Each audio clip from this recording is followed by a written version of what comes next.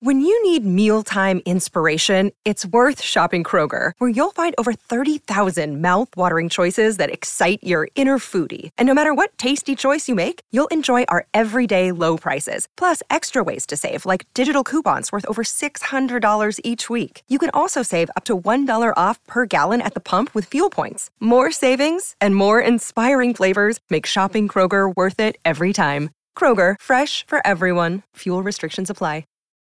Look, Bumble knows you're exhausted by dating. All the, must not take yourself too seriously, and 6'1" since that matters, and what do I even say other than, hey? Well, that's why they're introducing an all-new Bumble, with exciting features to make compatibility easier, starting the chat better, and dating safer. They've changed, so you don't have to. Download the new Bumble now. Pauline's Passion and Punishment by Louisa May Alcott. Chapter 1. To and fro, like a wild creature in its cage, paced that handsome woman, with bent head, locked hands, and restless steps. Some mental storm, swift and sudden as a tempest of the tropics, had swept over her and left its marks behind. As if in anger at the beauty now proved powerless, all ornaments had been flung away, yet still it shone undimmed, and filled her with a passionate regret. A jewel glittered at her feet, leaving the lace rent to shreds on the indignant bosom that had worn it. The wreaths of hair that had crowned her with a woman's most womanly adornment fell disordered upon shoulders that gleamed the fairer for the scarlet of the pomegranate flowers clinging to the bright meshes that had imprisoned them an hour ago. And over the face, once so affluent in youthful bloom, a stern pallor had fallen, like a blight, for pride was slowly conquering passion, and despair had murdered hope.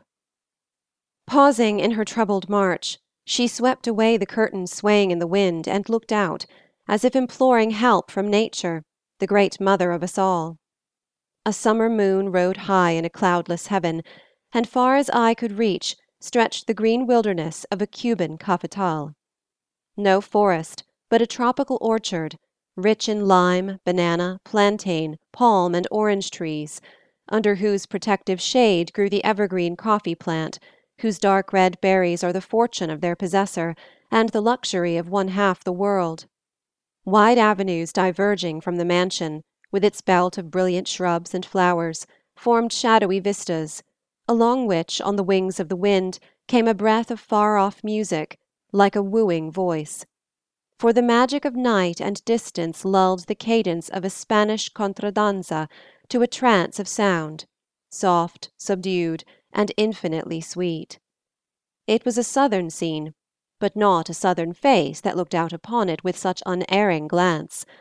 There was no southern languor in the figure, stately and erect, no southern swarthiness on fairest cheek and arm, no southern darkness in the shadowy gold of the neglected hair. The light frost of northern snows lurked in the features, delicately cut, yet vividly alive, betraying a temperament ardent, dominant, and subtle. For passion burned in the deep eyes, changing their violet to black. Pride sat on the forehead, with its dark brows. All a woman's sweetest spells touched the lips, whose shape was a smile, and in the spirited carriage of the head appeared the freedom of an intellect ripened under colder skies, the energy of a nature that could wring strength from suffering, and dare to act where feebler souls would only dare desire. Standing thus, conscious only of the wound that bled in that high heart of hers, and the longing that gradually took shape and deepened to a purpose, the alien presence changed the tragic atmosphere of that still room and woke her from her dangerous mood. A wonderfully winning guise this apparition wore, for youth, hope, and love endowed it with the charm that gives beauty to the plainest while their reign endures. A boy in any other climate, in this his 19 years had given him the stature of a man, and Spain, the land of romance, seemed embodied in this figure, full of the lithe slenderness of the whispering palms overhead, the warm coloring of the deep-toned flowers sleeping in the room, the native grace of the tame antelope lifting its human eyes to his as he lingered on the threshold in an attitude eager yet timid, watching that other figure as it looked into the night and found no solace there. "Pauline!"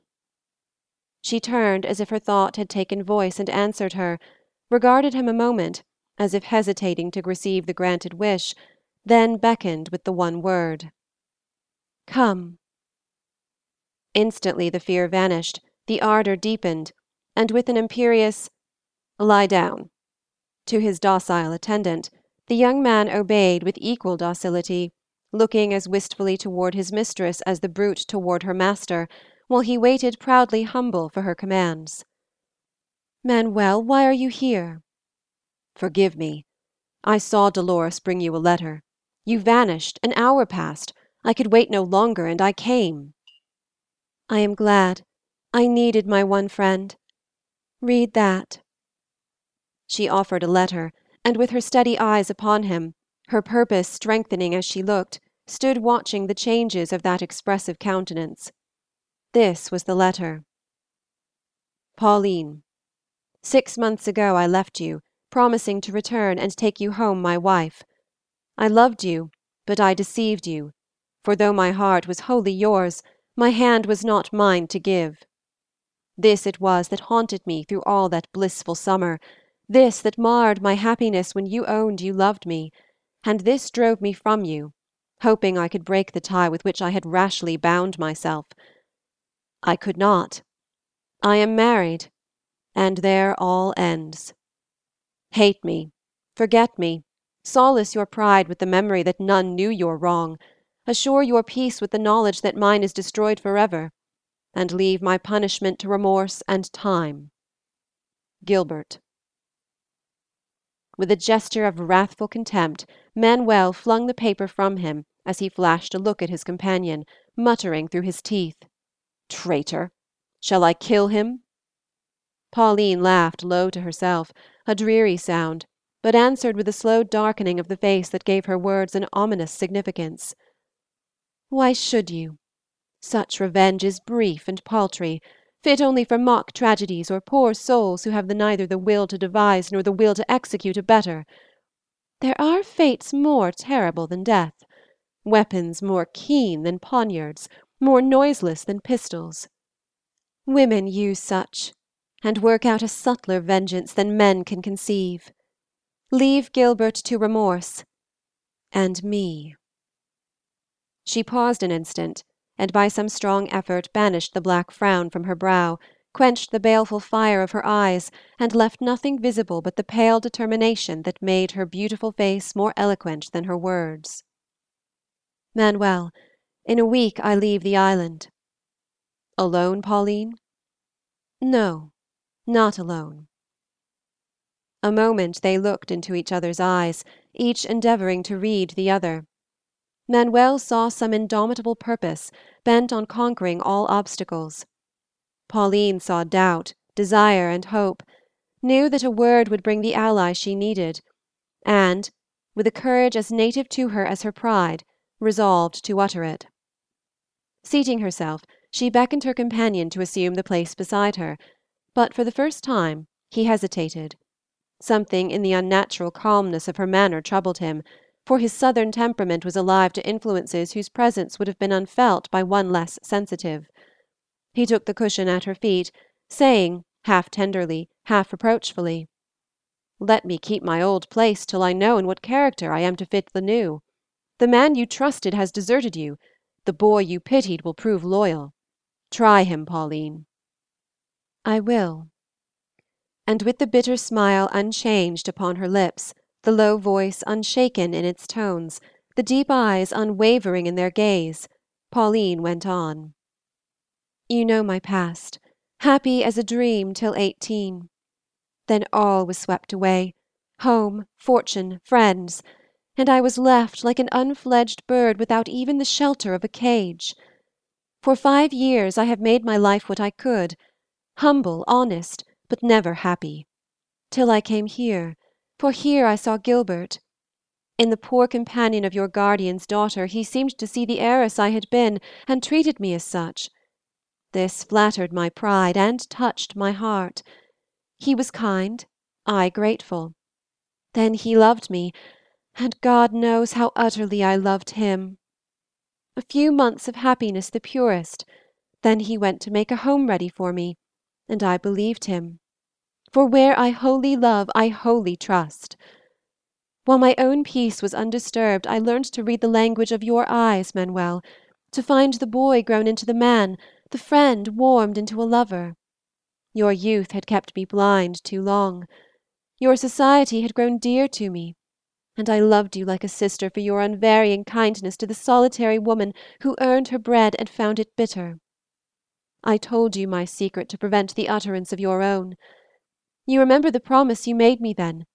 Keep it still, and bury the knowledge of my lost happiness deep in your pitying heart, as I shall in my proud one.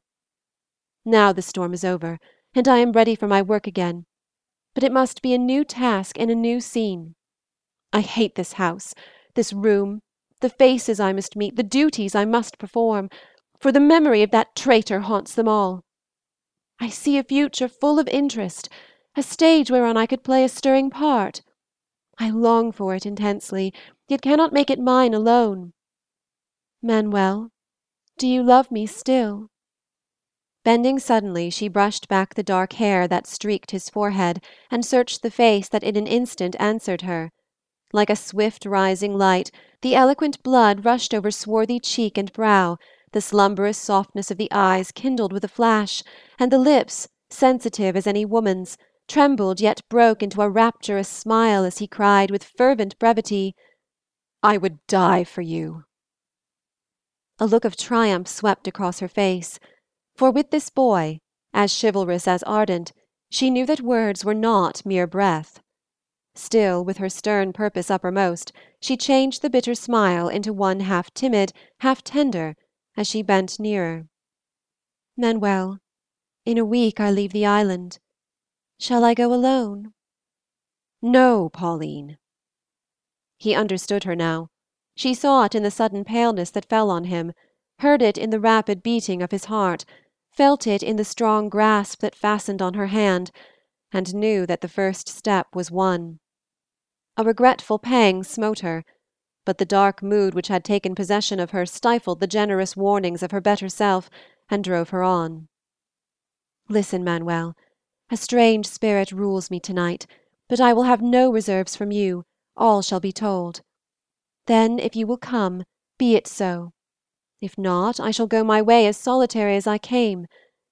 If you think that this loss has broken my heart, undeceive yourself, for such as I live years in an hour and show no sign.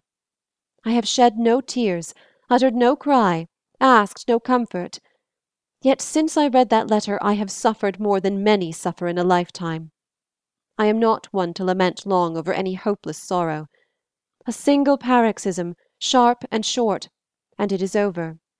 Contempt has killed my love. I have buried it, and no power can make it live again, except as a pale ghost that will not rest till Gilbert shall pass through an hour as bitter as the last." "Is that the task you give yourself, Pauline?" The savage element that lurks in Southern blood leaped up in the boy's heart as he listened, glittered in his eye, and involuntarily found expression in the nervous grip of the hands that folded a fairer one between them. Alas for Pauline, that she had roused the sleeping devil, and was glad to see it. "Yes, it is weak, wicked, and unwomanly. Yet I persist as relentlessly as any Indian on a war trail. See me as I am, not the gay girl you have known, but a revengeful woman with but one tender spot now left in her heart, the place you fill. I have been wronged, and I long to right myself at once. Time is too slow, I cannot wait, for that man must be taught that two can play at the game of hearts, taught soon and sharply. I can do this, can wound as I have been wounded, can sting him with contempt, and prove that I too can forget." "Go on, Pauline. Show me how I am to help you." "Manuel, I want fortune, rank, splendor, and power. You can give me all these, and a faithful friend besides. I desire to show Gilbert the creature he deserted no longer poor, unknown, unloved, but lifted higher than himself, cherished, honored, applauded, her life one of royal pleasure, herself a happy queen. Beauty, grace, and talent you tell me I possess. Wealth gives them luster, rank exalts them, power makes them irresistible. Place these worldly gifts in my hand, and that hand is yours. See, I offer it." She did so, but it was not taken. Manuel had left his seat and now stood before her, awed by the undertone of strong emotion in her calmly spoken words, bewildered by the proposal so abruptly made, longing to ask the natural question hovering on his lips, yet too generous to utter it. Pauline read his thoughts, and answered it with no touch of pride or pain in the magical voice that seldom spoke in vain. "I know your wish. It is as just as your silence is generous, and I reply to it in all sincerity. You would ask, when I have given all that I possess, what do I receive in return? This: a wife whose friendship is as warm as many a woman's love, a wife who will give you all the heart still left her, and cherish the hope that time may bring a harvest of real affection to repay you for the faithfulness of years, who, though she takes the retribution of a wrong into her hands and executes it in the face of heaven, never will forget the honorable name you give into her keeping, or blemish it by any act of hers. I can promise no more. Will this content you, Manuel?" Before she ended, his face was hidden in his hands, and tears streamed through them as he listened, for like a true child of the South each emotion found free vent and spent itself as swiftly as it rose. The reaction was more than he could bear, for in a moment his life was changed, months of hopeless longing were banished with a word, a blissful yes cancelled the hard no that had been accepted as inexorable, and happiness, lifting her full cup to his lips, bade him drink. A moment he yielded to the natural relief, then dashed his tears away and threw himself at Pauline's feet in that attitude fit only for a race as graceful as impassioned. "Forgive me. Take all I have, fortune, name, and my poor self. Use us as you will. We are proud and happy to be spent for you. No service will be too hard, no trial too long. If in the end you learn to love me with one tithe of the affection I have made my life. Do you mean it? Am I to go with you, to be near you always, to call you my wife, and know we are each other's until death? What have I ever done to earn a fate like this?" Fast and fervently he spoke, and very winsome was the glad abandonment of this young lover, half boy, half man, possessing the simplicity of the one, the fervor of the other. Pauline looked and listened with a soothing sense of consolation in the knowledge that this loyal heart was all her own, a sweet foretaste of the devotion which henceforth was to shelter her from poverty, neglect, and wrong, and turn life's sunniest side to one who had so long seen only its most bleak and barren. Still at her feet, his arms about her waist, his face flushed and proud, lifted to hers, Manuel saw the cold mask soften, the stern eyes melt with a sudden dew, as Pauline watched him, saying, "Dear Manuel, love me less. I am not worth such ardent and entire faith. Pause and reflect before you take this step. I will not bind you to my fate too soon, lest you repent too late. We both stand alone in the world, free to make or mar our future as we will. I have chosen my lot. Recall all it may cost you to share it, and be sure the price is not too high a one. Remember that I am poor, you the possessor of one princely fortune, the sole heir to another." "The knowledge of this burdened me before. Now I glory in it, because I have the more for you." "Remember I am older than yourself, and may early lose the beauty you love so well, leaving an old wife to burden your youth." "What are a few years to me? Women like you grow lovelier with age, and you shall have a strong young husband to lean on all your life." "Remember I am not of your faith, and the priests will shut me out from your heaven." "Let them prate as they will. Where you go, I will go. Santa Paula shall be my Madonna. Remember, I am a deserted woman, and in the world we are going to my name may become the sport of that man's cruel tongue. Could you bear that patiently and curb your fiery pride if I desired it? Anything for you, Pauline. One thing more. I give you my liberty. For a time give me forbearance in return. And though wed in haste, woo me slowly, lest this sore heart of mine find even your light yoke heavy. Can you promise this, and wait till time has healed my wound and taught me to be meek? I swear to obey you in all things. Make me what you will, for soul and body I am wholly yours henceforth. Faithful and true. I knew you would not fail me. Now go, Manuel. Tomorrow do your part resolutely as I shall do mine, and in a week we will begin the new life together. Ours is a strange betrothal, but it shall not lack some touch of tenderness for me. Love, good night. Pauline bent till her bright hair mingled with the dark, kissed the boy on lips and forehead, as a fond sister might have done, then put him gently from her, and like one in a blessed dream he went away to pace all night beneath her window, longing for the day. As the echo of his steps died along the corridor, Pauline's eye fell on the paper lying where her lover had flung it.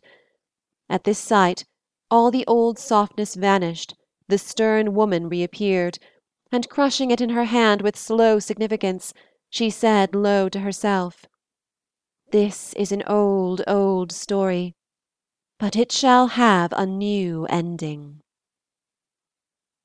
End of chapter 1.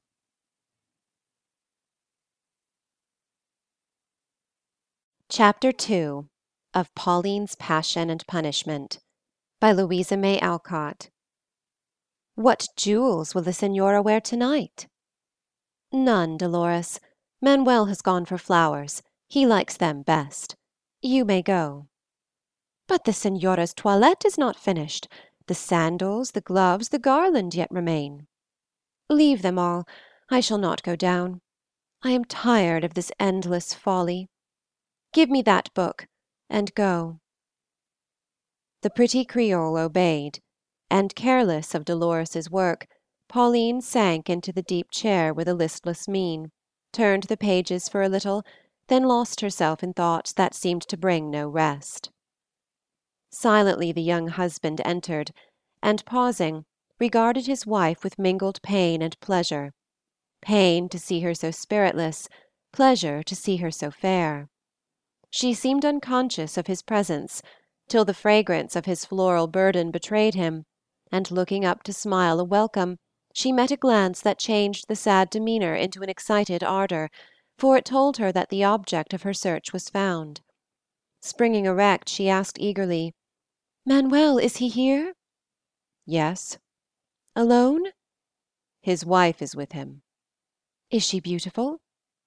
"Pretty, petite, and petulant." "And he?" "Unchanged. The same imposing figure and treacherous face, the same restless eye and satanic mouth. Pauline, let me insult him." "Not yet. Were they together?" "Yes. He seemed anxious to leave her, but she called him back imperiously, and he came like one who dared not disobey." "Did he see you?" "The crowd was too dense, and I kept in the shadow." "The wife's name? Did you learn it?" "Barbara St. Just." "Ah, I knew her once, and will again." "Manuel, am I beautiful tonight?" "How can you be otherwise to me?" "That is not enough. I must look my fairest to others, brilliant and blithe, a happy-hearted bride whose honeymoon is not yet over." "For his sake, Pauline." "For yours. I want him to envy you your youth, your comeliness, your content, to see the man he once sneered at the husband of the woman he loved, to recall impotent regret. I know his nature, and can stir him to his heart's core with a look, revenge myself with a word, and read the secrets of his life with a skill he cannot fathom." "And when you have done all this, Shall you be happier, Pauline?"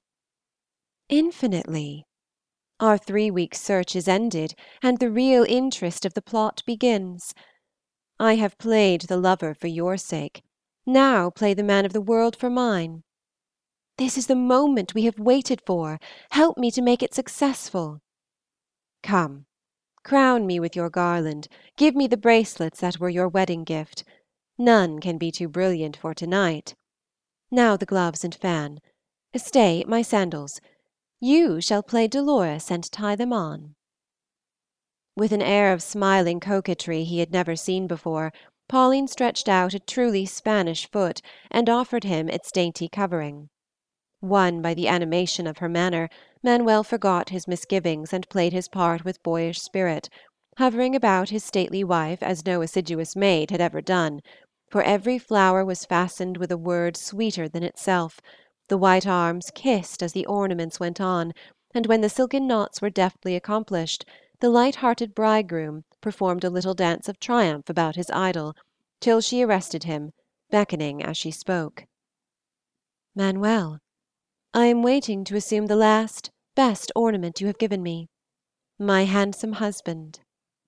Then, as he came to her, laughing with frank pleasure at her praise, she added, "You too must look your best and bravest now, and remember you must enact the man tonight. Before Gilbert wear your stateliest aspect, your tenderest to me, your courtliest to his wife. You possess dramatic skill. Use it for my sake, and come for your reward when this night's work is done." The great hotel was swarming with life, ablaze with light, resonant with the tread of feet, the hum of voices, the musical din of the band, and full of the sights and sounds which fill such human hives at a fashionable watering place in the height of the season.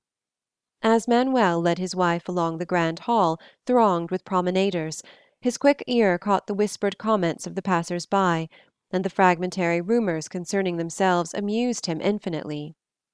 "Mon ami, there are 5 bridal couples here tonight, and there is the handsomest, richest, and most enchanting of them all.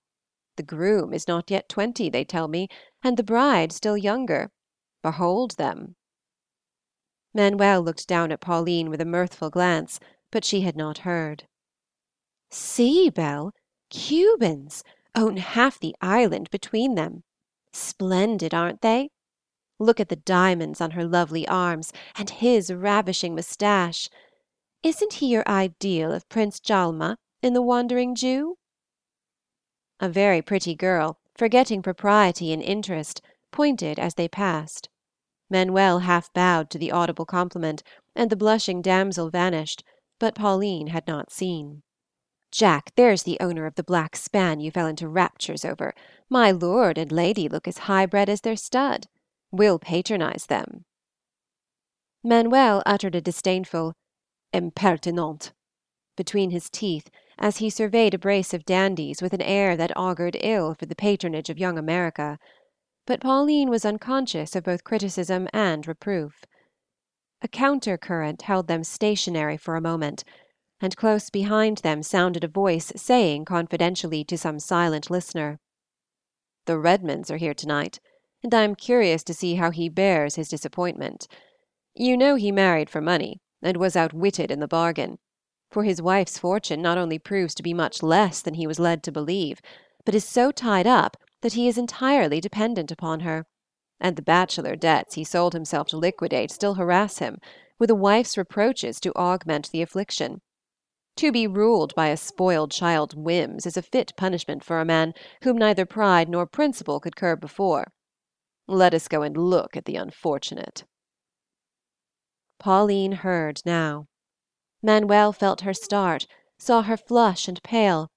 Then her eye lit, and the dark expression he dreaded to see settled on her face as she whispered, like a satanic echo, "Let us also go and look at this unfortunate." A jealous pang smote the young man's heart as he recalled the past. "You pity him, Pauline, and pity is akin to love." "I only pity what I respect. Rest content, my husband." Steadily her eyes met his, and the hand whose only ornament was a wedding ring went to meet the one folded on his arm with a confiding gesture that made the action a caress. "I will try to be, yet mine is a hard part," Manuel answered with a sigh, then silently they both paced on. Gilbert Redmond lounged behind his wife's chair, looking intensely bored. "Have you had enough of this folly, Babie?" "No, we have but just come. Let us dance." "Too late. They have begun." "Then go about with me. It's very tiresome sitting here." "It is too warm to walk in all that crowd, child." "You are so indolent. Tell me who people are as they pass. I know no one here." "Nor I." But his act belied the words, for as they passed his lips he rose erect with a smothered exclamation and startled face, as if a ghost had suddenly confronted him. The throng had thinned, and as his wife followed the direction of his glance, she saw no uncanny apparition to cause such evident dismay, but a woman, fair-haired, violet-eyed, blooming and serene, sweeping down the long hall with noiseless grace. An air of sumptuous life pervaded her, the shimmer of bridal snow surrounded her, bridal gifts shone on neck and arms, and bridal happiness seemed to touch her with its tender charm as she looked up at her companion, as if there were but one human being in the world to her. This companion, a man slender and tall, with a face delicately dark as a fine bronze, looked back at her with eyes as eloquent as her own, while both spoke rapidly and low in the melodious language which seems made for lovers' lips. "Gilbert, who are they?" There was no answer, and before she could repeat the question, the approaching pair paused before her, and the beautiful woman offered her hand, saying with inquiring smiles, "Barbara, have you forgotten your early friend, Pauline?" Recognition came with the familiar name, and Mrs. Redmond welcomed the newcomer with a delight as unrestrained as if she were still the schoolgirl, Babie. Then, recovering herself, she said with a pretty attempt at dignity, "Let me present my husband. Gilbert, come and welcome my friend, Pauline Valery." Scarlet with shame, dumb with conflicting emotions, and utterly deserted by self-possession, Redmond stood with downcast eyes and agitated mien, suffering a year's remorse condensed into a moment. A mute gesture was all the greeting he could offer. Pauline slightly bent her haughty head as she answered, in a voice frostily sweet, "Your wife mistakes. Pauline Valery died 3 weeks ago, and Pauline Laroche rose from her ashes. Manuel, my schoolmate, Mrs. Redmond. Gilbert, you already know." With the manly presence he could easily assume, and which was henceforth to be his rôle in public, Manuel bowed courteously to the lady, coldly to the gentleman, and looked only at his wife. Mrs. Redmond, though childish, was observant. She glanced from face to face, divined a mystery, and spoke out at once. "Then you have met before? Gilbert, you have never told me this." "It was long ago, in Cuba. I believed they had forgotten me." "I never forget." And Pauline's eye turned on him with a look he dared not meet. Unsilenced by her husband's frown, Mrs. Redmond, intent on pleasing herself, drew her friend to the seat beside her, as she said petulantly, "Gilbert tells me nothing, and I am constantly discovering things which might have given me pleasure had he only chosen to be frank. I've spoken of you often, yet he never betrayed the least knowledge of you, and I take it very ill of him, because I am sure he has not forgotten you. Sit here, Pauline, and let me tease you with questions, as I used to do so long ago. You were always patient with me, and though far more beautiful, your face is still the same kind one that comforted the little child at school. Gilbert, enjoy your friend, and leave us to ourselves until the dance is over." Pauline obeyed, but as she chatted, skillfully leading the young wife's conversation to her own affairs, she listened to the two voices behind her, watched the two figures reflected in the mirror before her, and felt a secret pride in Manuel's address, for it was evident that the former positions were renewed. The timid boy who had feared the sarcastic tongue of his guardian's guest, and shrunk from his presence to conceal the jealousy that was his jest, now stood beside his formal rival, serene and self-possessed, by far the manliest of the two, for no shame daunted him, no fear oppressed him, no dishonorable deed left him at the mercy of another's tongue. Gilbert Redmond felt this keenly, and cursed the falsehood which had placed him in such an unenviable position.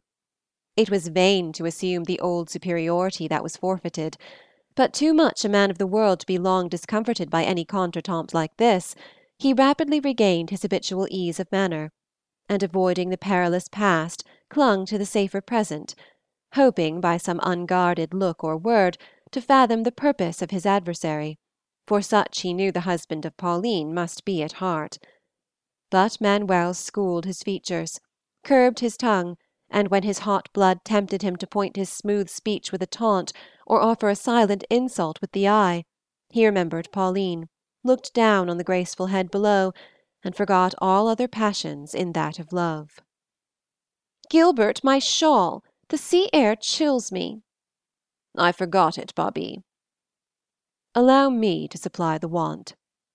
Mindful of his wife's commands, Manuel seized this opportunity to win a glance of commendation from her, and taking the downy mantle that hung upon his arm, he wrapped the frail girl in it with a care that made the act as cordial as courteous. Mrs. Redmond felt the charm of his manner with the quickness of a woman, and sent a reproachful glance at Gilbert as she said plaintively, "Ah, it is evident that my honeymoon is over, and the assiduous lover replaced by the negligent husband. Enjoy your midsummer night's dream while you may, Pauline, and be ready for the awakening that must come." "Not to her, madame, for our honeymoon shall last till the golden wedding day comes round. Shall it not, Cariña?"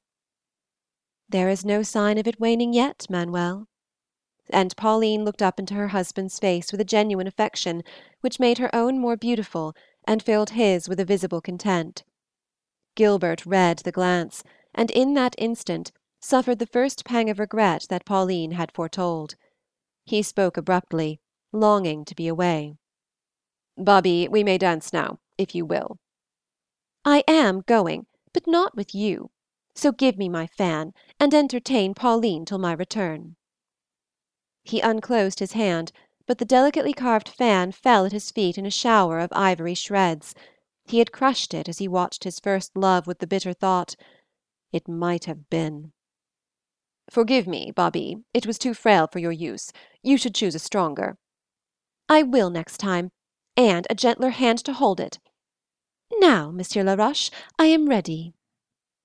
Mrs. Redmond rose in a small bustle of satisfaction, shook out her flounces, glanced at the mirror, then Manuel led her away, and the other pair were left alone. Both felt a secret agitation quicken their breath and thrill along their nerves, but the woman concealed it best. Gilbert's eye wandered restlessly to and fro, while Pauline fixed her own on his as quietly as if he were the statue in the niche behind him. For a moment he tried to seem unconscious of it, then essayed to meet and conquer it, but failed signally, and driven to his last resources by that steady gaze, resolved to speak out and have all over before his wife's return. Assuming the seat beside her, he said impetuously, "Pauline, take off your mask as I do mine. We are alone now, and may see each other as we are." Leaning deep into the crimson curve of the couch, with the indolent grace habitual to her, yet in strong contrast to the vigilant gleam of her eye, she swept her hand across her face as if obeying him, yet no change followed, as she said with a cold smile, "It is off. What next?" "Let me understand you. Did my letter reach your hands?" "A week before my marriage." He drew a long breath of relief, yet a frown gathered as he asked, like one loath and eager to be satisfied, "Your love died a natural death, then, and its murder does not lie at my door?" Pointing to the shattered toy upon the ground, she only echoed his own words. "It was too frail for use. I chose a stronger." It wounded as she meant it should, and the evil spirit to whose guidance she had yielded herself exulted to see his self-love bleed, and pride vainly struggled to conceal the stab. He caught the expression in her averted glance, bent suddenly a fixed and scrutinizing gaze upon her, asking below his breath, "Then why are you here to tempt me with the face that tempted me a year ago?" I came to see the woman to whom you sold yourself. I have seen her, and am satisfied." Such quiet contempt iced her tones, such pitiless satisfaction shone through the long lashes that swept slowly down, after her eye had met and caused his own to fall again, that Gilbert's cheek burned as if the words had been a blow, and mingled shame and anger trembled in his voice. "Ah, you are quick to read our secret, for you possess the key. Have you no fear that I may read your own, and tell the world you sold your beauty for a name and fortune? Your bargain is a better one than mine, but I know you too well, though your fetters are diamonds, and your master a fond boy." She had been prepared for this, and knew she had a shield in the real regard she bore her husband, for though sisterly, it was sincere. She felt its value now, for it gave her a courage to confront the spirit of retaliation she had roused, and calmness to answer the whispered taunt with an unruffled mien, as lifting her white arm, she let its single decoration drop glittering to her lap. "You see my fetters are as loose as they are light, and nothing binds me but my will. Read my heart, if you can. You will find there contempt for a love so poor that it feared poverty, pity for a man who dared not face the world and conquer it, as a girl had done before him, and gratitude that I have found my master in a true-hearted boy, not a false-hearted man. If I am a slave, I never know it. Can you say as much?" Her woman's tongue avenged her, and Gilbert owned his defeat. Pain quenched the ire of his glance, remorse subdued his pride, self-condemnation compelled him to ask imploringly, "Pauline, when may I hope for pardon?" "Never." The stern utterance of the word dismayed him, and like one shut out from hope, he rose as if to leave her, but paused irresolutely, looked back, then sank down again, as if constrained against his will by a longing past control. If she had doubted her power, this action set the doubt at rest, as the haughtiest nature she had known confessed it by a bitter-sweet complaint. Eyeing her wistfully, tenderly, Gilbert murmured in the voice of long ago, "Why do I stay to wound and be wounded by the hand that once caressed me? Why do I find more pleasure in your contempt than in another woman's praise, and feel myself transported into the delights of that irrecoverable past, now grown the sweetest, saddest memory of my life? Send me away, Pauline, before the old charm asserts its power, and I forget that I am not the happy lover of a year ago." "Leave me then, Gilbert. Good night." Half unconsciously, the former softness stole into her voice as it lingered on his name. The familiar gesture accompanied the words, the old charm did assert itself, and for an instant changed the cold woman into the ardent girl again. Gilbert did not go, but with a hasty glance down the deserted hall behind him, captured and kissed the hand he had lost, passionately whispered, "Pauline, I love you still, and that look assures me that you have forgiven, forgotten, and kept a place for me in that deep heart of yours. It is too late to deny it. I have seen the tender eyes again, and the sight has made me the proudest, happiest man that walks the world tonight, slave though I am."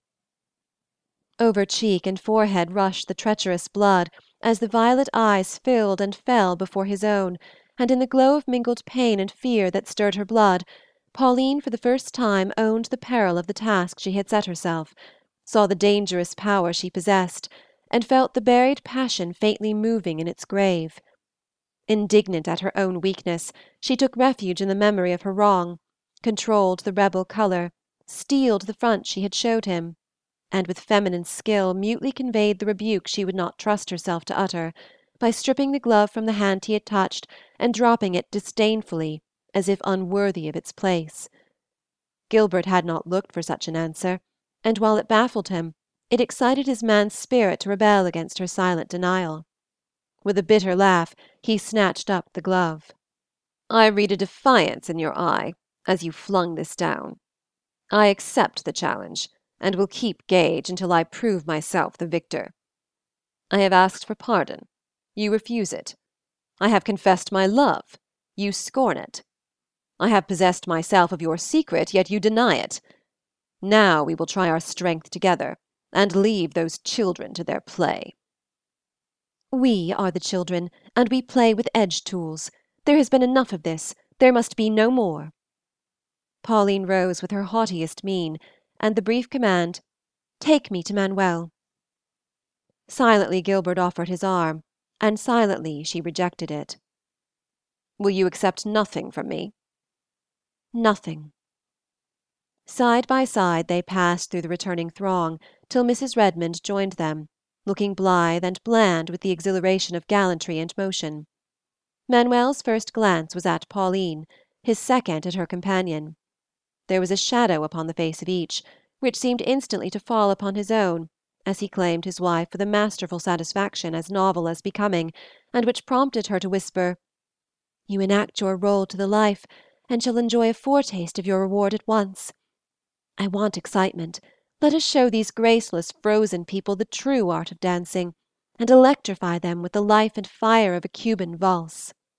Manuel kindled at once, and Pauline smiled stealthily as she glanced over her shoulder from the threshold of the dancing hall, for her slightest act, look, and word had their part to play in that night's drama. "Gilbert, if you are tired, I will go now." "Thank you. I begin to find it interesting. Let us watch the dancers." Mrs. Redmond accepted the tardy favor, wondering at his unwonted animation, for never had she seen such eagerness in his countenance, such energy in his manner, as he pressed through the crowd, and won a place where they could freely witness one of those exhibitions of fashionable figurante which are nightly to be seen at such resorts. Many couples were whirling about the white hall, but among them one pair circled with slowly increasing speed, in perfect time to the inspiring melody of trumpet, flute, and horn, that seemed to sound for them alone. Many paused to watch them, for they gave to the graceful pastime the enchantment which few have skill enough to lend it, and made it a spectacle of life-enjoying youth, to be remembered long after the music ceased and the agile feet were still. Gilbert's arm was about his little wife to shield her from the pressure of the crowd, and as they stood his hold unconsciously tightened, till, marveling at this unwonted care, she looked up to thank him with a happy glance, and discovered that his eye rested on a single pair, kindling as they approached, keenly scanning every gesture as they floated by, following them with untiring vigilance through the many-colored mazes they threaded with such winged steps, while his breath quickened, his hand kept time, and every sense seemed to own the intoxication of the scene.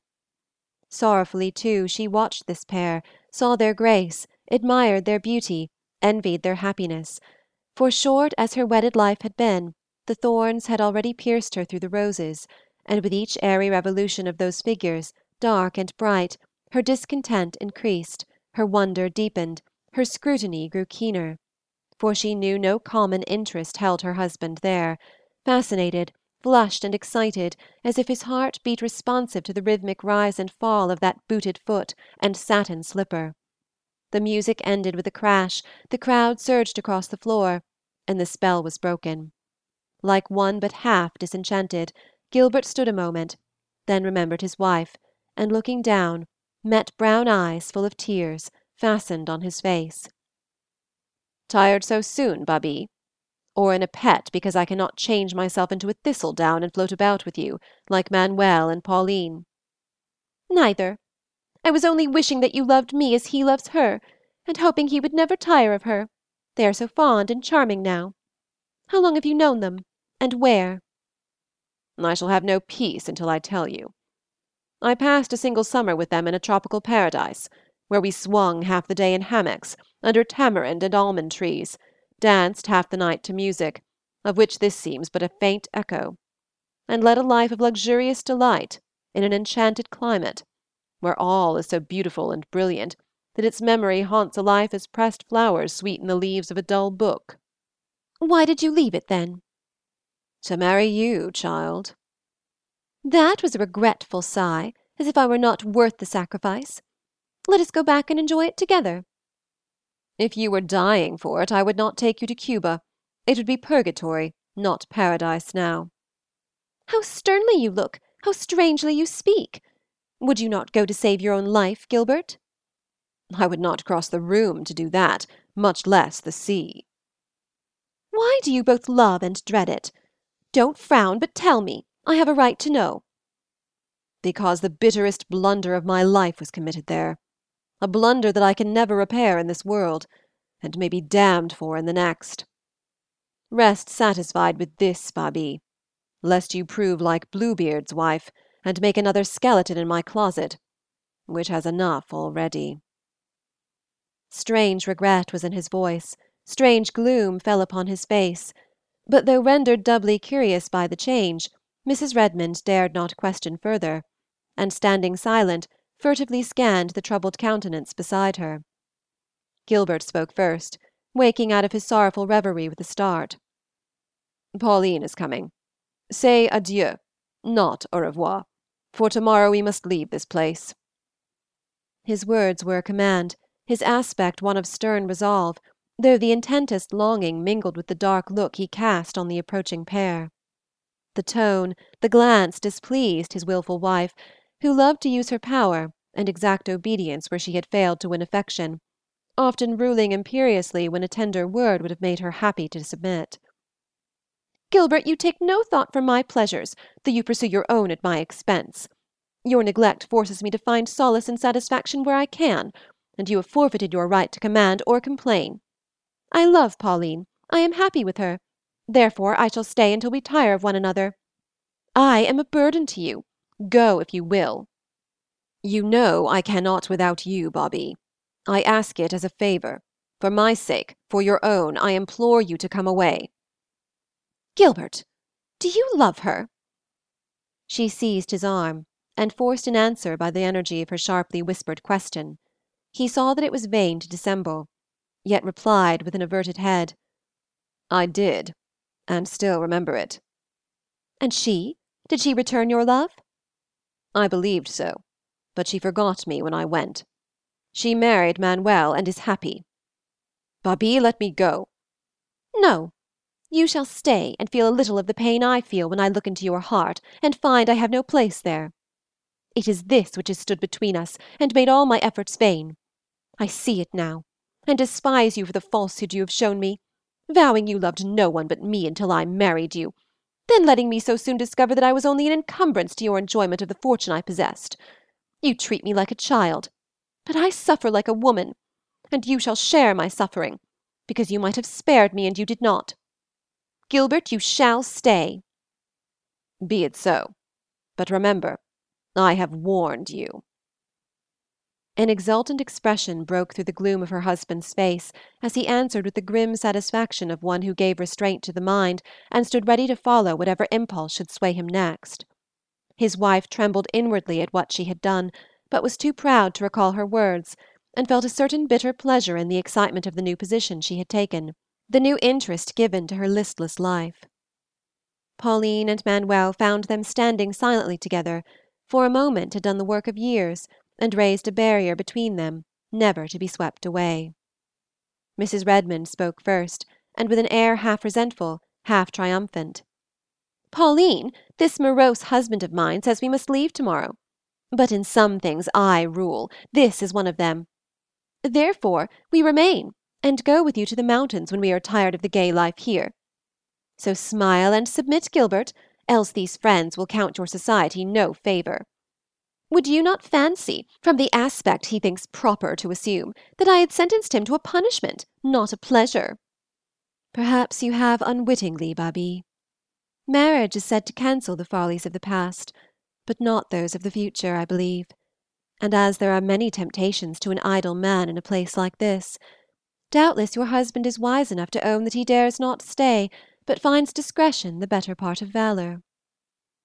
Nothing could be softer than the tone in which these words were uttered, nothing sharper than the hidden taunt conveyed, but Gilbert only laughed a scornful laugh as he fixed his keen eyes full upon her, and took her bouquet with the air of one assuming former rights.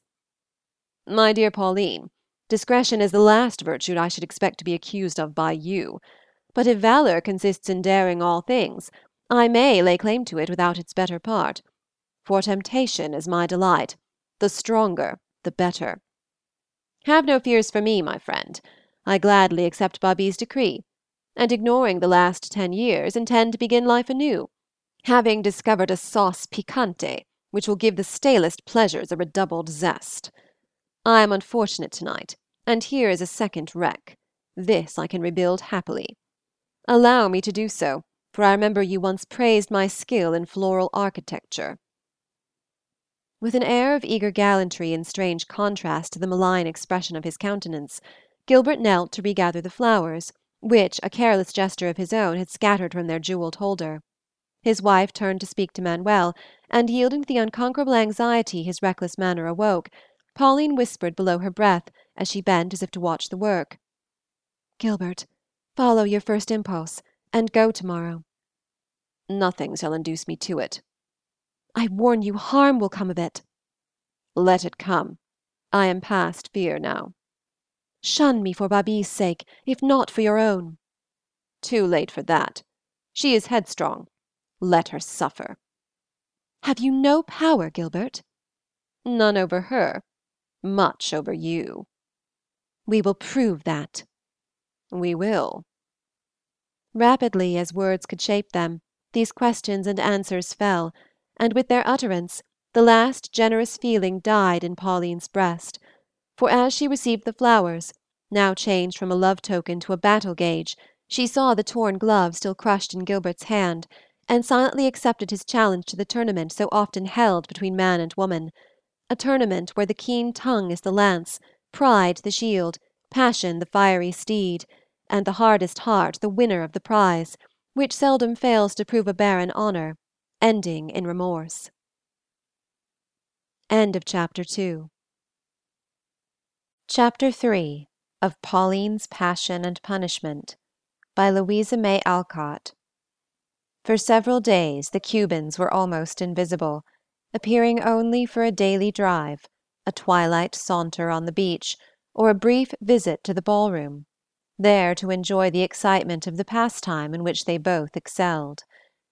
Their apartments were in the quietest wing of the hotel, and from the moment of their occupancy seemed to acquire all the charms of home. The few guests admitted felt the atmosphere of poetry and peace that pervaded the nest, which Love, the worker of miracles, had built himself even under that tumultuous roof.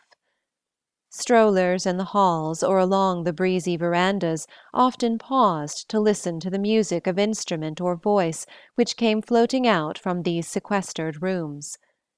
Frequent laughter and the murmur of conversation proved that ennui was unknown, and a touch of romance inevitably enhanced the interest wakened by the beautiful young pair, always together, always happy, never weary of the dolce far niente of this summer life. In a balcony like a hanging garden, sheltered from the sun by blossoming shrubs and vines that curtained the green nook with odorous shade, Pauline lay indolently swinging in a gaily fringed hammock as she had been wont to do in Cuba, then finding only pleasure in the luxury of motion, which now failed to quiet her unrest. Manuel had put down the book to which she no longer listened, and leaning his head upon his hand, sat watching her as she swayed to and fro, with thoughtful eyes intent upon the sea, whose murmurous voice possessed a charm more powerful than his own. Suddenly he spoke. "Pauline, I cannot understand you. For 3 weeks we hurried east and west to find this man, yet when found you shun him and seem content to make my life a heaven upon earth.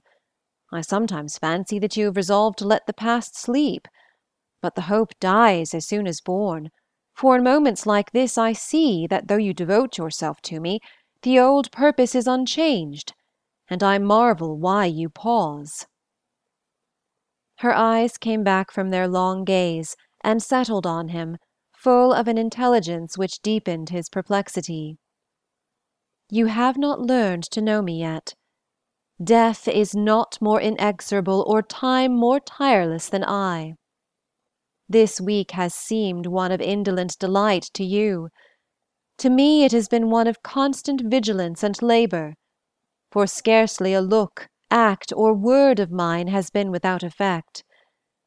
At first I secluded myself that Gilbert might contrast our life with his, and believing us all and all to one another, find impotent rage his daily portion.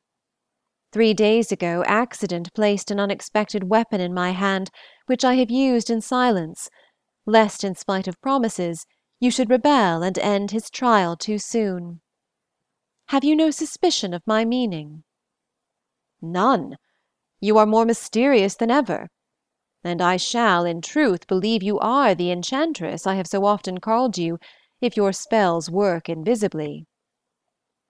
They do not, and I use no supernatural arts, as I will prove to you. Take my lorgnette that lies behind you, part the leaves where the green grapes hang thickest, look up at the little window in the shadowy angle of the low roof opposite, and tell me what you see. Nothing but a half-drawn curtain. Ah, I must try the ruse that first convinced me. Do not show yourself, but watch, and if you speak, let it be in Spanish. Leaving her airy cradle, Pauline bent over the balcony, as if to gather the climbing roses that waved their ruddy clusters in the wind. Before the third stem was broken, Manuel whispered, "I see the curtain move. Now comes the outline of a head, and now a hand with some bright object in it. Santo Pablo! It is a man staring at you as coolly as if you were a lady in a balcony. What prying rascal is it?" "Gilbert." "Impossible! He is a gentleman." "If gentlemen play the traitor and the spy, then he is one. I am not mistaken, for since the glitter of his glass first arrested me, I have watched covertly, and several trials as successful as the present have confirmed the suspicion which Babie's innocent complaints of his long absences aroused. Now do you comprehend why I remained in these rooms with the curtains seldom drawn? Why I swung the hammock here and let you sing and read to me while I played with your hair or leaned upon your shoulder? Why I have been all devotion, and made this balcony a little stage for the performance of our version of the honeymoon for one spectator?" Still mindful of the eager eyes upon her, Pauline had been fastening the roses in her bosom as she spoke, and ended with a silvery laugh that made the silence musical with its heartsome sound. As she paused, Manuel flung down the lorgnette and was striding past her with ireful impetuosity, but the white arms took him captive, adding another figure to the picture framed by the green arch as she whispered decisively, "No farther. There must be no violence. You promised obedience, and I exact it. Do you think detection to a man so lost to honor would wound as deeply as the sights which make his daily watch a torment? Or that a blow would be as hard to bear as the knowledge that his own act has placed you where you are and made him what he is? Silent contempt is the law now, so let this insult pass. Unclench your hand and turn that defiant face to me, while I console you for submission with a kiss." He yielded to the command enforced by the caress, but drew her jealously from sight, and still glanced rebelliously through the leaves, asking with a frown, "Why show me this if I may not resent it? How long must I bear with this man? Tell me your design, else I shall mar it in some moment when hatred of him conquers love of you." "I will, for it is time, because though I have taken the first step, you must take the second. I showed you this that you might find action pleasanter than rest, and you must bear with this man a little longer for my sake. But I will give you an amusement to beguile the time. Long ago you told me that Gilbert was a gambler. I would not believe it then. Now I can believe anything, and you can convince the world of this vice of his as speedily as you will." "Do you wish me to become a gambler that I may prove him one? I also told you that he was suspected of dishonorable play. Shall I load the dice and mark the cards to catch him in his own snares?" Manuel spoke bitterly, for his high spirit chafed at the task assigned him. Womanly wiles seemed more degrading than the masculine method of retaliation, in which strength replaces subtlety and speedier vengeance brings speedier satisfaction. But Pauline, fast learning to play upon that mysterious instrument, the human heart, knew when to stimulate and when to soothe. Do not reproach me that I point out a safer mode of operation than your own. You would go to Gilbert, and by a hot word, a rash act, put your life and my happiness into his hands, for though duelling is forbidden here, he would not hesitate to break all laws, human or divine, if by so doing he could separate us. What would you gain by it? If you kill him, he is beyond our reach forever, and a crime remains to be atoned for. If he kill you, your blood will be upon my head, and where should I find consolation for the loss of the one heart always true and tender? With the inexplicable prescience which sometimes foreshadows coming ills, she clung to him, as if a vision of the future dimly swept before her, but he saw only the solicitude it was a sweet surprise to find he had awakened, and in present pleasure forgot past pain. You shall not suffer from this man any grief that I can shield you from. Rest assured of that, my heart. I will be patient, though your ways are not mine, for the wrong was yours, and the retribution shall be such as you decree. Then hear your task, and see the shape into which circumstances have moulded my design. I would have you exercise a self-restraint that shall leave Gilbert no hold upon you. Accept all invitations like that which you refused when we passed him on the threshold of the billiard-room an hour ago, and seem to find in such amusements the same fascination as himself. Your skill in games of chance excels his, as you proved at home, where these pastimes lose their disreputable aspect by being openly enjoyed. Therefore, I would have you whet this appetite of his by losing freely at first. He will take a grim delight in lessening the fortune he covets. Then exert all your skill till he is deeply in your debt.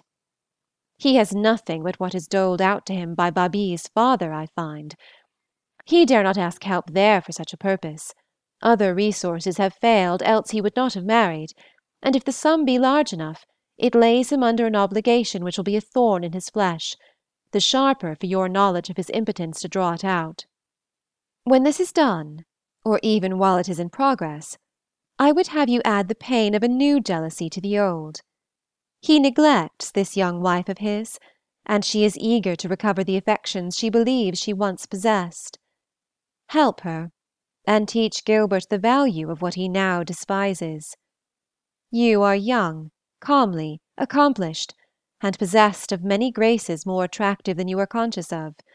Your southern birth and breeding gift you with a winning warmth of manners in strong contrast to the colder natures around you, and your love for me lends an almost tender deference to your intercourse with all womankind.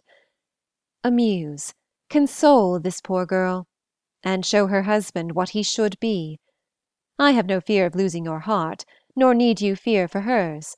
She is one of those spaniel-like creatures who love the hand that strikes them, and fawn upon the foot that spurns them. Am I to be the sole actor in the drama of deceit? While I woo Babie, what will you do, Pauline? Let Gilbert woo me.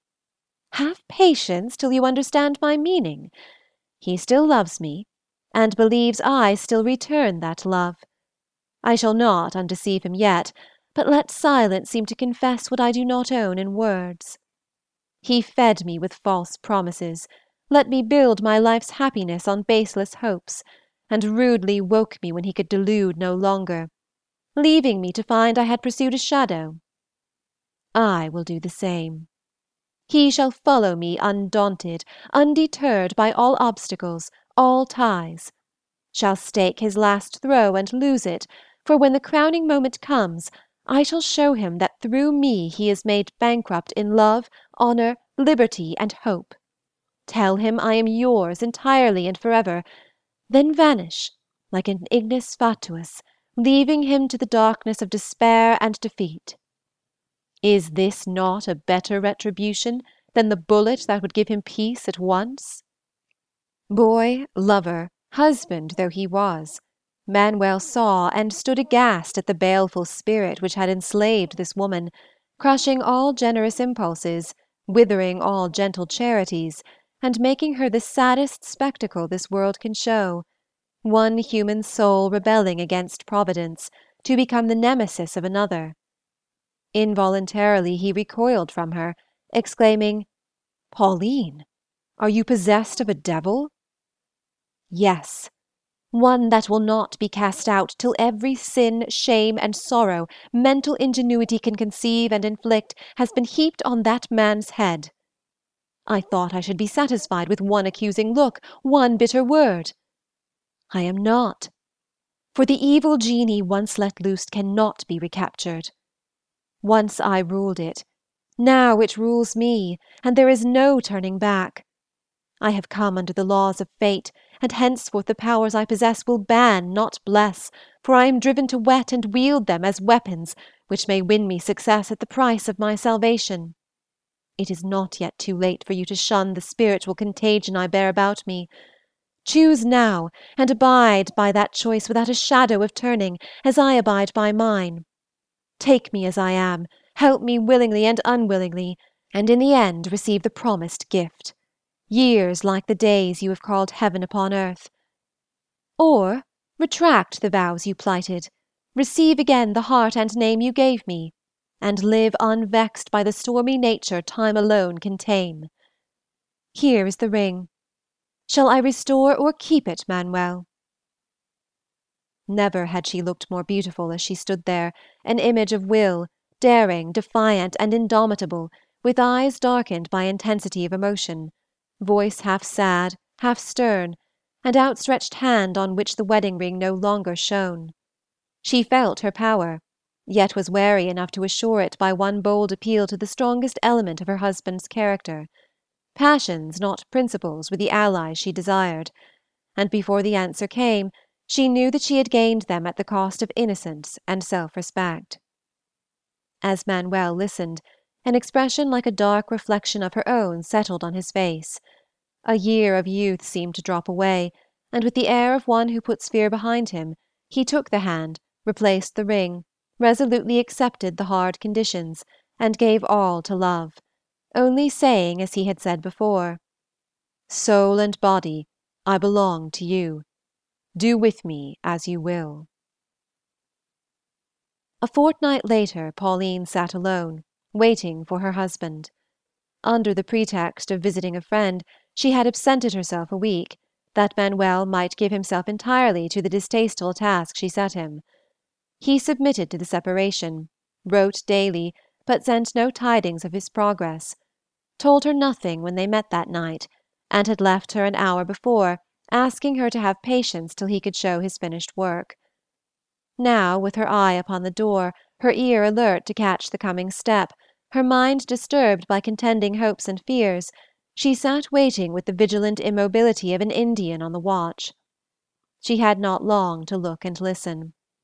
Manuel entered hastily, locked the door, closed the windows, dropped the curtains, then paused in the middle of the room, and broke into a low, triumphant laugh as he eyed his wife with an expression she had never seen in those dear eyes before. It startled her, and scarcely knowing what to desire or dread, she asked eagerly, "You are come to tell me you have prospered?" "Beyond your hopes, for the powers of darkness seem to help us, and lead the man to his destruction faster than any wiles of ours can do. I am tired. Let me lie here and rest. I have earned it, so when I have told all, say, 'Love, you have done well,' and I am satisfied." He threw himself along the couch where she still sat, and laid his head in her silken lap, her cool hand on his hot forehead, and continued in a muffled voice, "You know how eagerly Gilbert took advantage of my willingness to play, and soon how recklessly he pursued it, seeming to find the satisfaction you foretold, till, obeying your commands, I ceased losing, and won sums which surprised me. Then you went, but I was not idle, and in the effort to extricate himself, Gilbert plunged deeper into debt, for my desire to please you seemed to gift me with redoubled skill. 2 days ago I refused to continue the unequal conflict, telling him to give himself no uneasiness, for I could wait. You were right in thinking it would oppress him to be under any obligation to me, but wrong in believing he would endure, and will hardly be prepared for the desperate step he took to free himself. That night he played falsely, was detected, and though his opponent generously promised silence for Babie's sake, the affair stole out.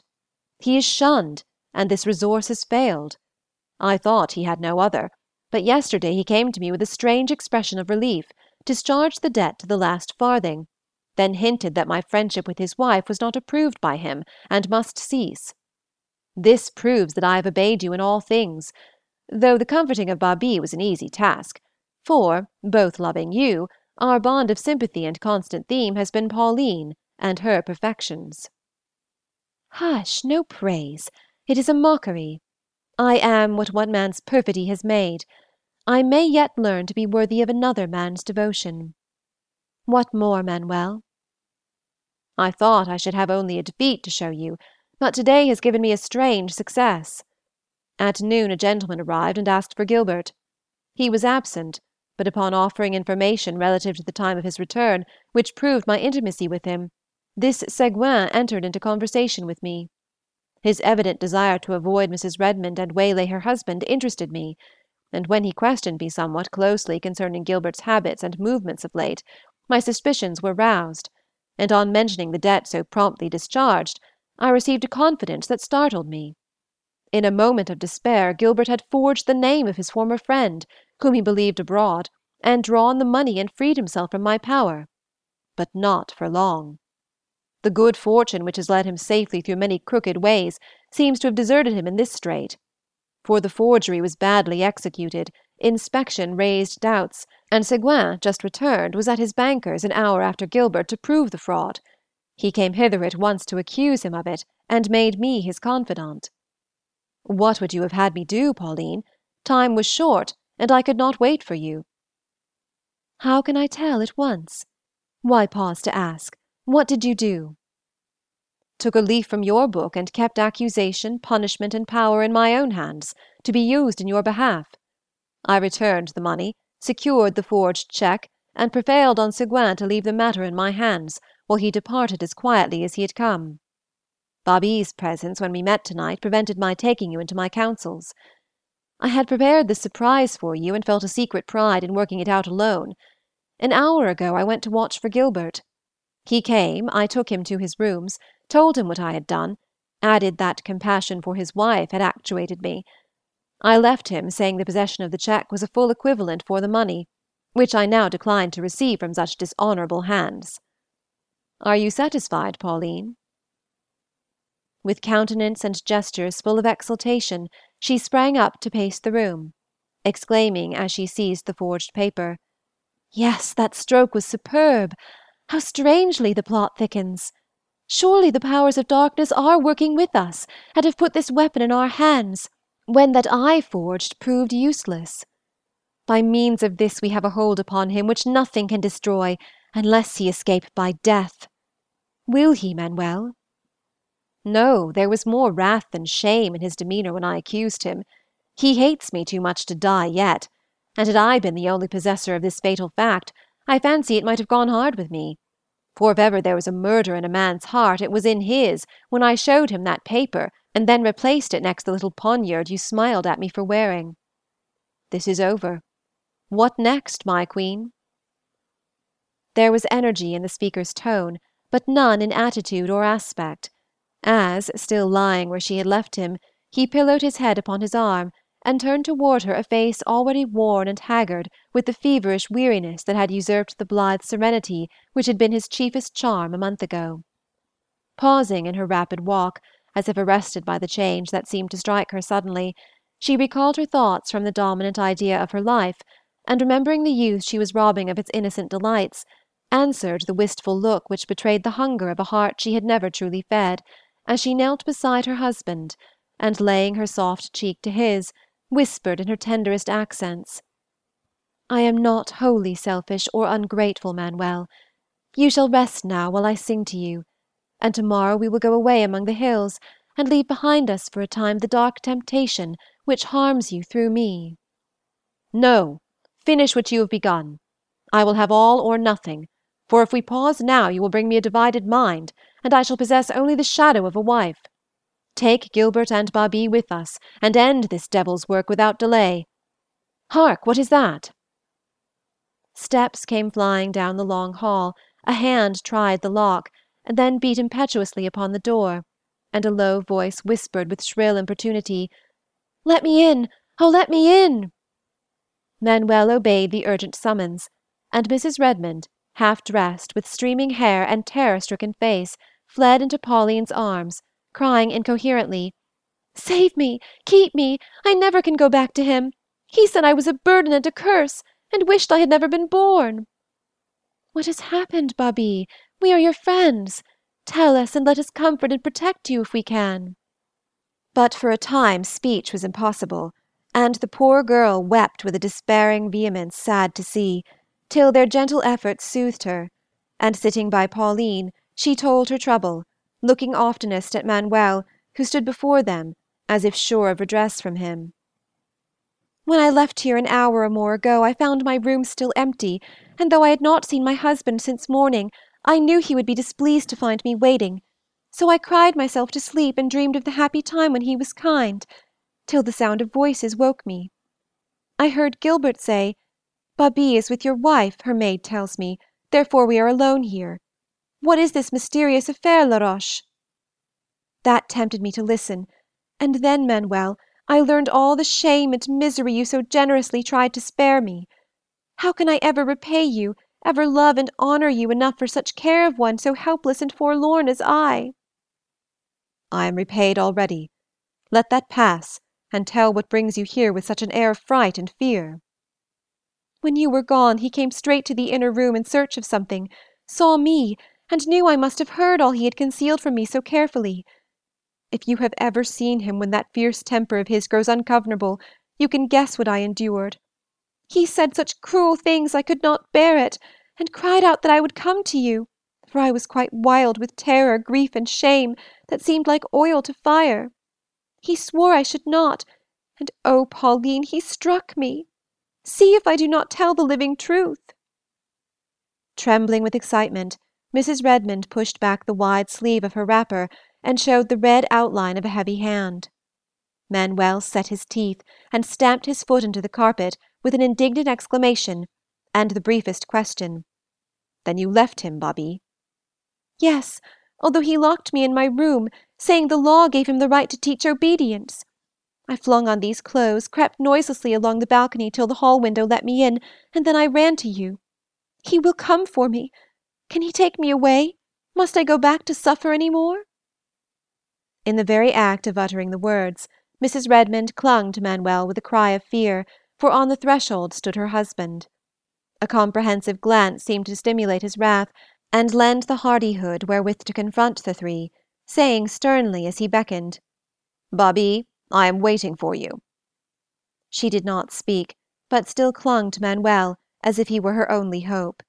A glance from Pauline checked the fiery words trembling on his lips, and he too stood silent while she answered with a calmness that amazed him. "Your wife has chosen us her guardians, and I think you will scarcely venture to use force again with two such witnesses as these, to prove that you have forfeited your right to her obedience, and justify the step she has taken." With one hand she uncovered the discolored arm, with the other she held the forgery before him. For a moment Gilbert stood undaunted by these mute accusations, but just then his ire burned hottest against Manuel, and believing that he could deal a double blow by wounding Pauline through her husband, he ignored her presence, and turning to the young man, asked significantly, "Am I to understand that you refuse me my wife, and prefer to abide by the consequences of such an act?" Calmed by Pauline's calmness, Manuel only drew the trembling creature closer, and answered with his haughtiest mien, "I do. Spare yourself the labor of insulting me, for having placed yourself beyond the reach of a gentleman's weapon, I shall accept no challenge from a—" A soft hand at his lips checked the opprobrious word, as Babie, true woman through it all, whispered with a broken sob, "Spare him, for I loved him once." Gilbert Redmond had a heart, and sinful though it was, this generous forbearance wrung it with a momentary pang of genuine remorse, too swiftly followed by a selfish hope that all was not lost if through his wife he could retain a hold upon the pair which now possessed for him the strong attraction of both love and hate. In that brief pause his thought came, was accepted and obeyed, for, as if yielding to an uncontrollable impulse of penitent despair, he stretched his arms to his wife, saying humbly, imploringly, "Babie, come back to me, and teach me how I may retrieve the past. I freely confess I bitterly repent my manifold transgressions, and submit to your decree alone. But in executing justice, oh, remember mercy! Remember that I was too early left fatherless, motherless, and went astray for want of some kind heart to guide and cherish me. There is still time. Be compassionate and save me from myself. Am I not punished enough? Must death be my only comforter? Babie, when all others cast me off, will you too forsake me?" "No, I will not. Only love me, and I can forgive, forget, and still be happy." Pauline was right. The spaniel-like nature still loved the hand that struck it, and Mrs. Redmond joyfully returned to the arms from which she had so lately fled. The tenderest welcome she had ever received from him welcomed the loving soul whose faith was not yet dead, for Gilbert felt the value this once neglected possession had suddenly acquired, and he held it close, yet, as he soothed with gentle touch and tone, could not forbear a glance of triumph at the spectators of the scene. Pauline met it with that inscrutable smile of hers, and a look of intelligence toward her husband, as she said, "Did I not prophesy truly, Manuel? Be kind to her, Gilbert, and when next we meet, show us a happier wife than the one now sobbing on your shoulder. Babie, good night and farewell, for we are off to the mountains in the morning." "Oh, let us go with you as you promised. You know our secret. You pity me, and will help Gilbert to be what he should. I cannot live at home, and places like this will seem so desolate when you and Manuel are gone. May we, can we be with you a little longer?" "If Gilbert wishes it, and Manuel consents, we will bear and forbear much for your sake, my poor child." Pauline's eye said, "Dare you go?" And Gilbert's answered, "Yes," as the two met with a sombre fire in each, but his lips replied, "Anywhere with you, Babie." And Manuel took Mrs. Redmond's hand with a graceful warmth that touched her deeper than his words. "Your example teaches me the beauty of compassion, and Pauline's friends are mine." "Always so kind to me. Dear Manuel, I never can forget it, though I have nothing to return but this."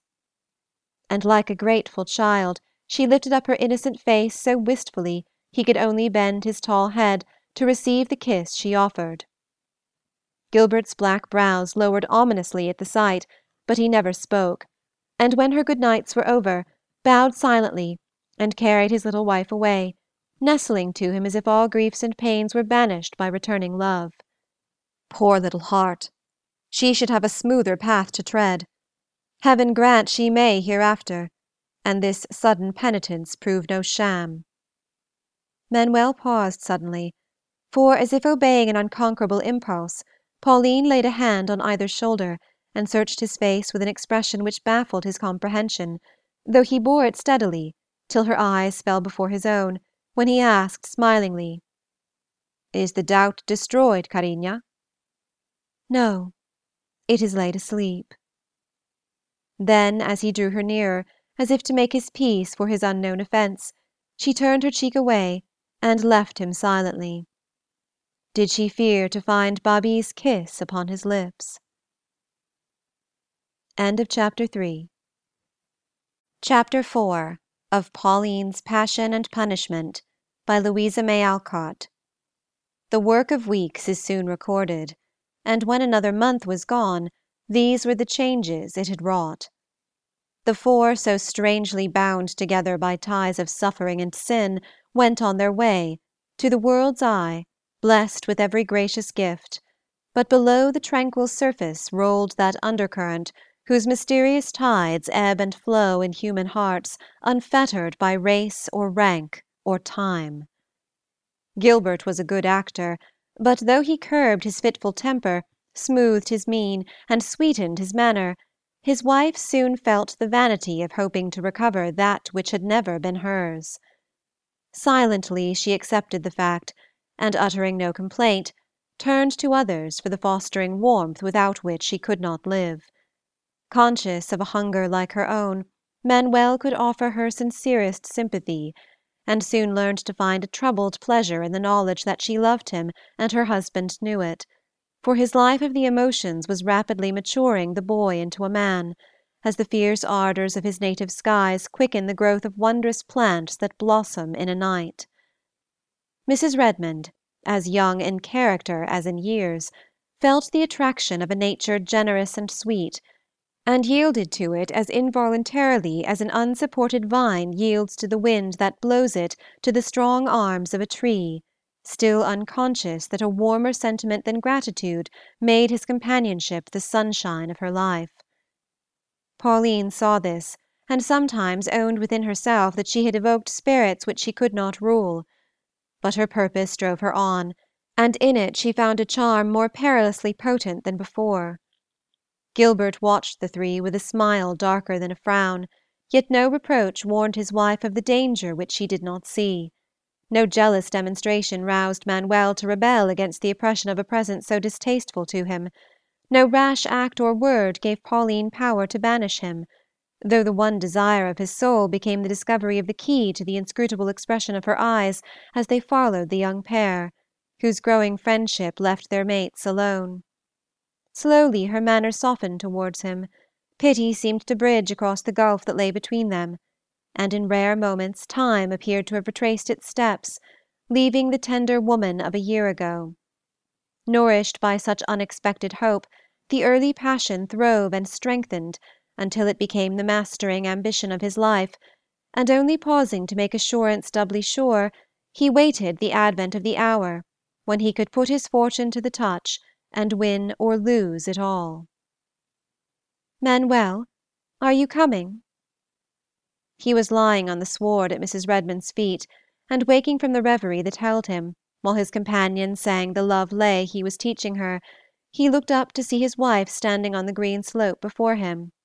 A black lace scarf lay over her blonde hair, as Spanish women wear their veils.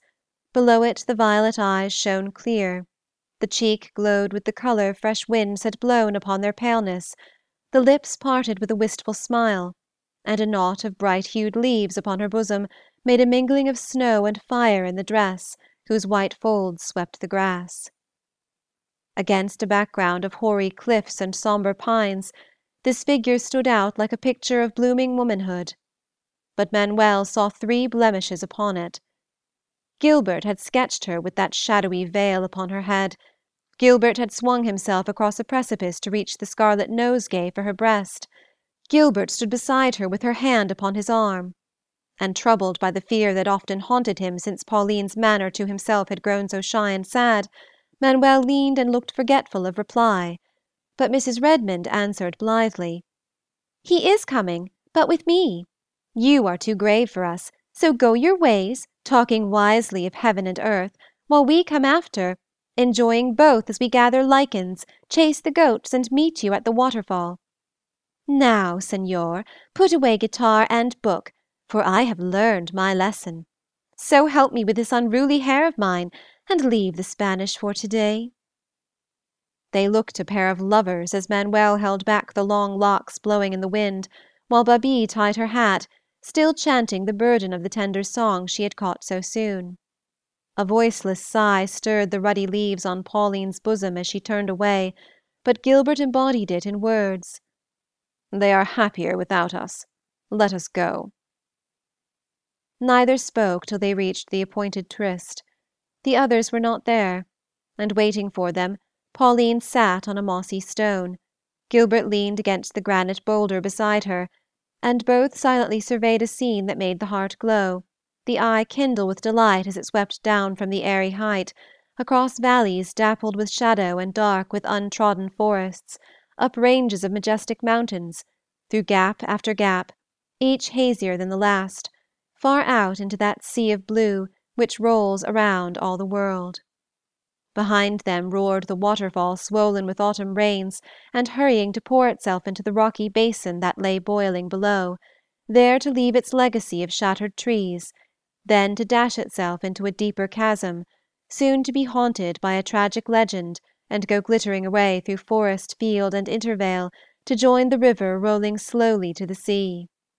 Won by the beauty and the grandeur of the scene, Pauline forgot she was not alone, till, turning, she suddenly became aware that while she scanned the face of nature, her companion had been scanning hers. What he saw there she could not tell, but all restraint had vanished from his manner, all reticence from his speech, for with the old ardor in his eye, the old impetuosity in his voice, he said, leaning down as if to read her heart, "This is the moment I have waited for so long. For now you see what I see, that both have made a bitter blunder, and may yet repair it. Those children love each other. Let them love. Youth mates them. Fortune makes them equals. Fate brings them together that we may be free. Accept this freedom as I do, and come out into the world with me to lead the life you were born to enjoy." With the first words he uttered, Pauline felt that the time had come, and in the drawing of a breath was ready for it, with every sense alert, every power under full control, every feature obedient to the art which had become a second nature. Gilbert had seized her hand, and she did not draw it back. The sudden advent of the instant which must end her work sent an unwonted color to her cheek, and she did avert it. The exultation which flashed into her eyes made it unsafe to meet his own, and they drooped before him as if in shame or fear. Her whole face woke and brightened with the excitement that stirred her blood.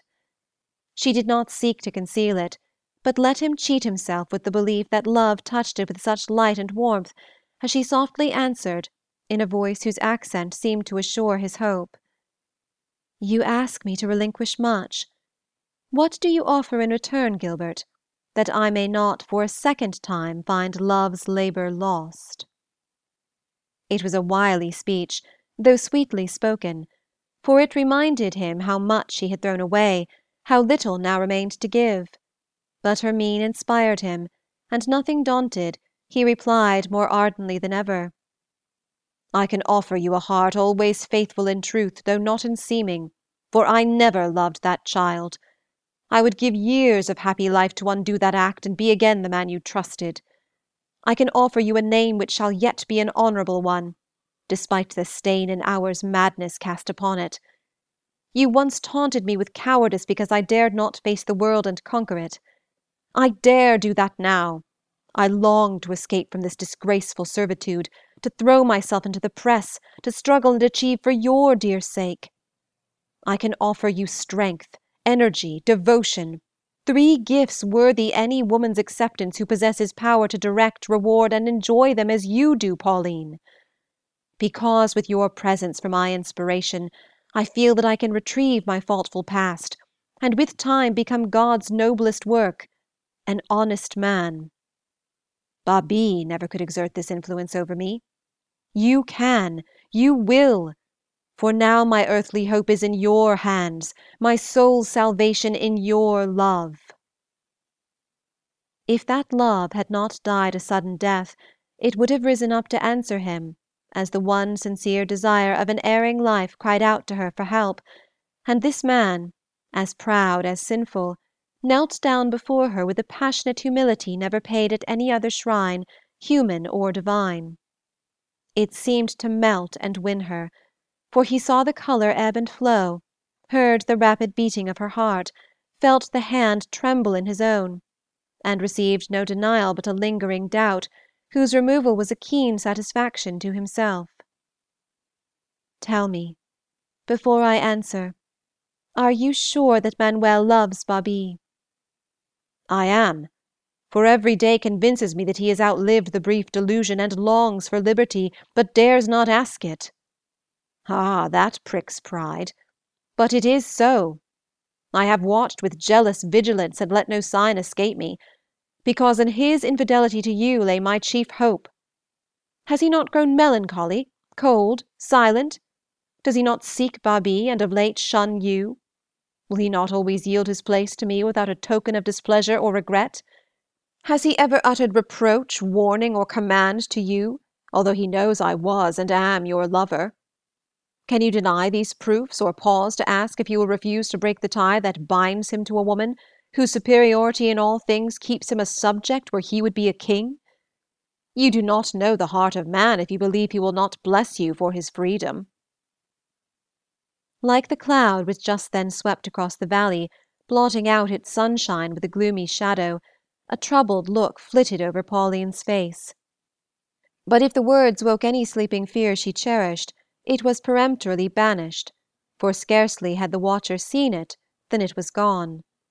Her eyes still shone upon the ground, and still she prolonged the bitter-sweet delight at seeing this humiliation of both soul and body by asking the one question whose reply would complete her sad success. "Gilbert, do you believe I love you still?" "I know it. Can I not read the signs that proved it to me once? Can I forget that though you followed me to pity and despise, you have remained to pardon and befriend? Am I not sure that no other power could work the change you have wrought in me? I was learning to be content with slavery, and slowly sinking into that indolence of will which makes submission easy. I was learning to forget you, and be resigned to hold the shadow when the substance was gone. But you came, and with a look undid my work, with a word destroyed my hard-won peace, with a touch roused the passion which was not dead but sleeping, and have made this month of growing certainty to be the sweetest in my life. For I believed all lost, and you showed me that all was won.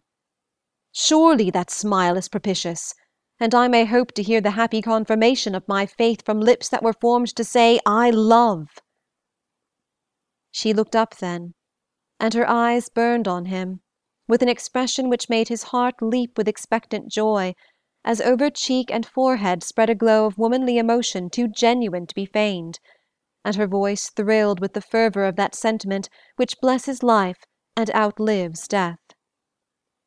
"Yes, I love, not as of old, with a girl's blind infatuation, but with the warmth and wisdom of heart, mind, and soul. Love made up of honor, penitence, and trust, nourished in secret by the better self which lingers in the most tried and tempted of us, and now ready to blossom and bear fruit, if God so wills.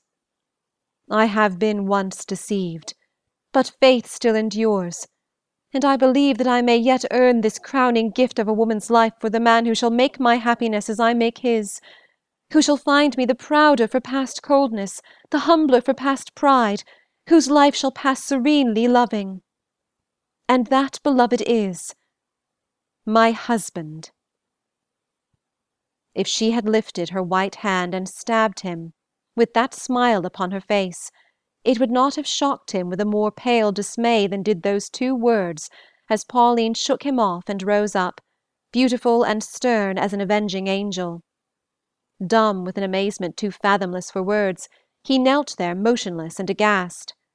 She did not speak, and passing his hand across his eyes, as if he felt himself the prey to some delusion, he rose slowly, asking half incredulously, half imploringly, "Pauline, is this a jest?" "To me it is, to you a bitter earnest." A dim foreboding of the truth fell on him then, and with it a strange sense of fear, for in this apparition of human judgment he seemed to receive a premonition of the divine. With a sudden gesture of something like entreaty, he cried out, as if his fate lay in her hands, "How will it end?